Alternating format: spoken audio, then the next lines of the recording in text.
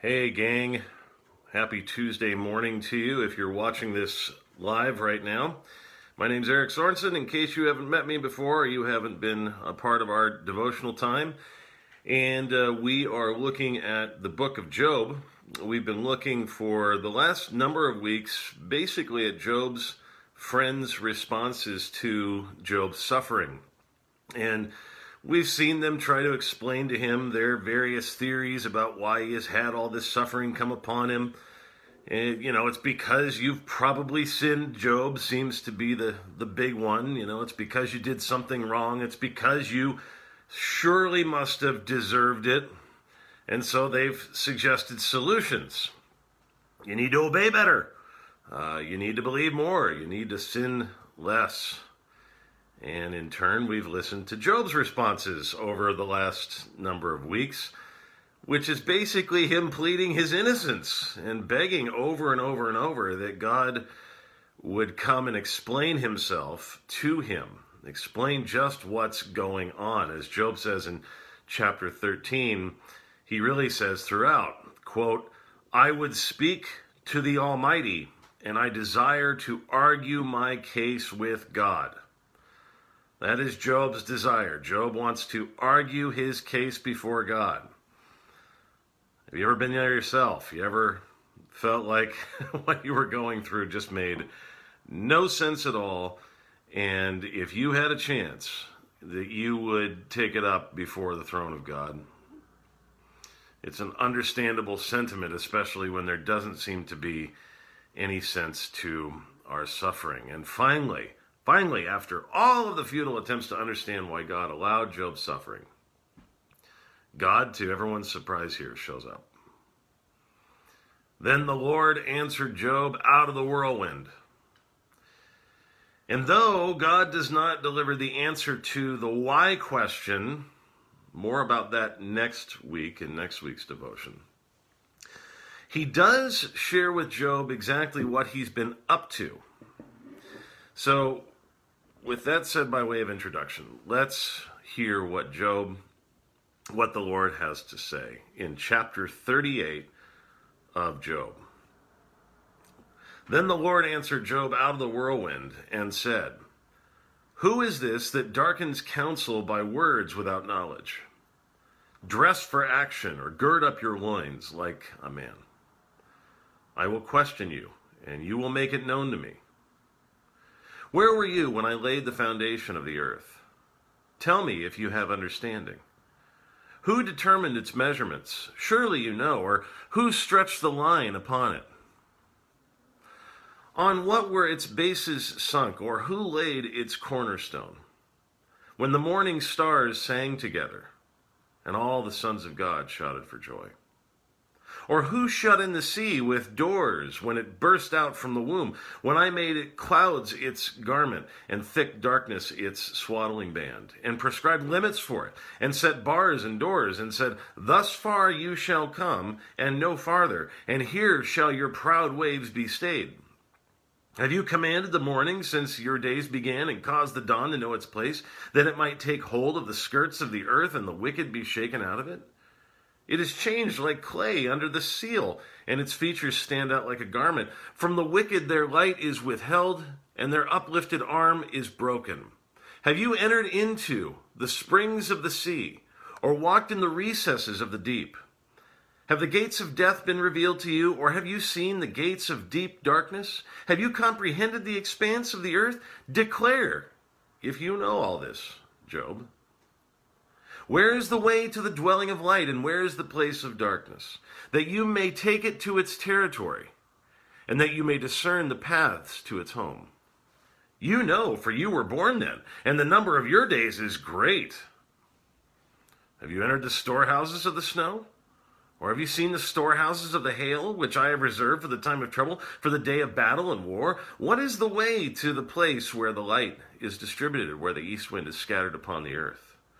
Who has left a channel for the torrents of rain, and a way for the thunderbolt, to bring rain on a land where no man is, on the desert in which there is no man, to satisfy the waste and desolate land, and to make the ground sprout with grass? Has the rain a father, or who has begotten the drops of dew? From whose womb did the ice come forth, and who has given birth to the frost of heaven? The waters become hard like stone, and the face of the deep is frozen. Can you bind the chains of Pleiades, or loose the cords of Orion? Can you lead forth the Mazzaroth in their season, or can you guide the bear with its children? Do you know the ordinances of the heavens? Can you establish their rule on earth? Can you lift up your voice to the clouds that a flood of waters may cover you? Can you send forth lightnings that they may go and say to you, here we are? Who has put wisdom in the inward parts or given understanding to the mind, Job? Who can number the clouds by wisdom? Who can tilt the waterskins of the heavens when the dust runs into a mass and the clouds stick fast together? Can you hunt the prey for the lion, Job, or satisfy the appetite of the young lions when they crouch in their dens or lie in wait in their thicket? Who provides for the raven its prey when its young ones cry to God for help and wander about for lack of food? Well, here ends the reading of God's word to Job. This is just the beginning of the response. He goes on in chapter 39 to declare even more about himself. But you can hear a lot going on in this passage. And so let's glean for ourselves in our brief time we have what God says he's been up to while Job has suffered. And first of all, I think it's very clear that he makes it abundantly clear that he is working above Job. He is working above the sufferer. God begins his work with, who is this that darkens counsel by words without knowledge? Dress for action like a man, or gird up your loins. I will question you and make it known to me. Where were you when I laid the foundation of the earth? And then he goes on to detail what that all looks like, all of this work above and beyond what Job can understand. God is essentially reminding Job, the one who questions his wisdom in this situation, God's wisdom in this situation, quote, Job, if I can paraphrase Job, I am the creator and you are creature. And unfortunately, we have a problem with this. We don't like that. One of the chief evidences of our problem as human beings is that we are constantly seeking to reverse that order. That's what Adam and Eve did in the garden. God told them what the parameters were. They didn't believe him, and seeking to be, quote, like God, they took matters into their own hands. God, as sovereign creator, tells us not to lie, but we take matters into our own hands and tell a lie. God tells us to be generous, but we take matters into our own hands and we hoard and are greedy. God tells us not to take revenge, but we distrust him as creator and take matters into our own hands, refusing to turn the other cheek. And the list could go on and on and on of ways that we try and function as creator rather than creature. As the writer Anne Lamott says, the difference between you and God is that God doesn't think he's you. One of my favorite quotes. The difference between you and God is that God doesn't think he's you. And as a father, I've gotten just a feel of what this is like over my life of raising kids. I got 3 boys, 13, 12, and now 7 as of last week. And, they really do think that they should be in charge too, especially when they're little. There's a sense in which they think that they've got it figured out. It's just our natural propensity, and we do that in our relationship with God. And so Job has not openly rebelled against God this way. But he has questioned God, and he has wanted God to explain himself to him. He wants an explanation. And in response, God sort of sets first things first, saying, Job, don't forget who you are, and don't forget who I am. I have more wisdom about the plan of this earth and your life than you can possibly even begin to fathom. You have no idea what I'm doing. Remember your place. I am the potter and you are the clay. I am working above you. So that's, first of all, very clear from the passage we read. You can see that God is sort of presenting this stage on which he's working that Job cannot possibly begin to fathom. But at the same time, God also shows that he's not just working above Job in the suffering, but he's working around Job in the suffering. Or to say it in fancy theological terms, God is not only transcendent, high and lofty above everything, but he is immanent. He is close. Throughout this speech of God's, you will hear statements like the one that we read earlier. Who shut in the sea with doors when it burst out from the womb, when I made clouds its garment and thick darkness its swaddling band, and prescribed limits for it, and set bars and doors, and said, thus far you shall come and no farther. I mean, you hear what God is saying, right? You hear what he's doing. God doesn't just wind up the planet like the deists said and then let it wind down. No, God is intimately involved in preserving every part of his creation still today. So when we ask God in the Lord's Prayer, for example, for our daily bread, we are literally saying to him, we believe that everything we need for a daily basis still comes from your hand, God, that it's still your work that underlies what we need. You are active in your creation. One of my favorite illustrations of this comes from the very wise and thoughtful writer G.K. Chesterton. Captures God's sort of way of working in this way throughout his creation. He says, quote, because children have abounding vitality, because they are in spirit fierce and free, therefore, they want things repeated and unchanged. They are strong enough to exult in monotony. But perhaps God is strong enough to exult in monotony himself.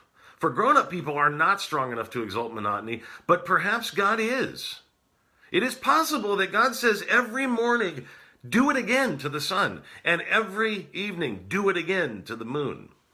It may not be automatic necessity that makes all daisies alike. It may be that God makes every daisy separately, but has never got tired of making them. It may be that he has the eternal appetite of infancy, for we have sinned and grown old, and our Father is younger than we. Good gracious, I wish I could spin a line like that, man. Wow. So, why is God telling Job this in his suffering, that he's involved? Well, he's saying, Job, I'm not only working above creation, but I'm working in it. There's not one leaf that grows in the spring, not one snowflake that falls to the ground in the winter, not one beam of light from the sun in the summer, and not one leaf that falls in autumn that I'm not involved with. So, that's what he's doing. But then, thirdly, and most importantly, as we kind of wrap up our time in Job 38, God shows that he's working for us. Now, to see that, we must look behind what he's doing above us and what he's doing around us, because that's really the rest of the story. In the rest of the story, throughout the scriptures, we know that God, in his work above us, is fulfilling an eternal plan. And that eternal plan involves his Son. And so, in his work around us, it is not merely the sparrows and the lilies of the field that he is concerned about, but ultimately you and I. And so we read in Galatians chapter 4, verse 4, when the fullness of time had come, God sent forth his Son, born of woman, born under the law, to redeem those who were under the law, so that we might receive adoption as sons. Why did he do this? Because God so loved the world that he gave his one and only Son, that whoever believes in him shall not perish but have everlasting life. How does God sending his Son show his love for you? Well, God shows his love for you in that while you were still a sinner, Christ died for you. Therefore, there is now no condemnation for those who are in Christ Jesus. What is the result of no condemnation from God for our sin? It means that everyone who calls on the name of the Lord will be saved. So what does all this mean for the sufferer? It means that the sufferings of this present time are not worth comparing with the glory that is to be revealed to us. How can we say that?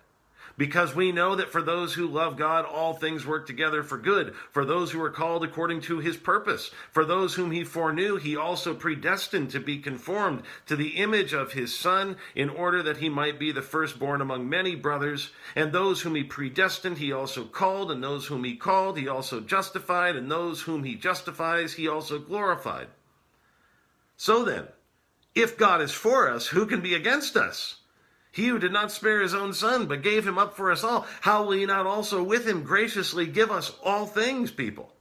Who shall separate you from the love of God in Christ Jesus? Shall tribulation, or distress, or persecution, or famine, or nakedness, or danger, or sword?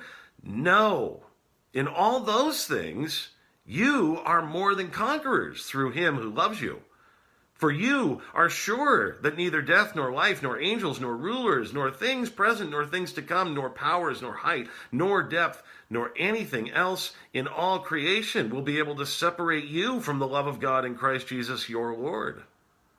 So then, you are confident in your struggles and sufferings that these words are ultimately true. Though your outer self is wasting away, your inner self is being renewed by God day by day. For this light, momentary affliction is preparing for you an eternal weight of glory beyond all comparison, as you look not to the things that are seen, but to the things that are unseen. For the things that are seen are transient, but the things that are unseen are eternal. What is God doing for the sufferer? He's working above him, true. He's working around him, but ultimately, never forget, he's working for him. Hope you have a great week, folks. God bless. We'll finish out Job next week, and then if you have any suggestions for stuff that you'd like me to go over, I'm happy to consider it. Anyhow, hope you have a great rest of the week. God bless.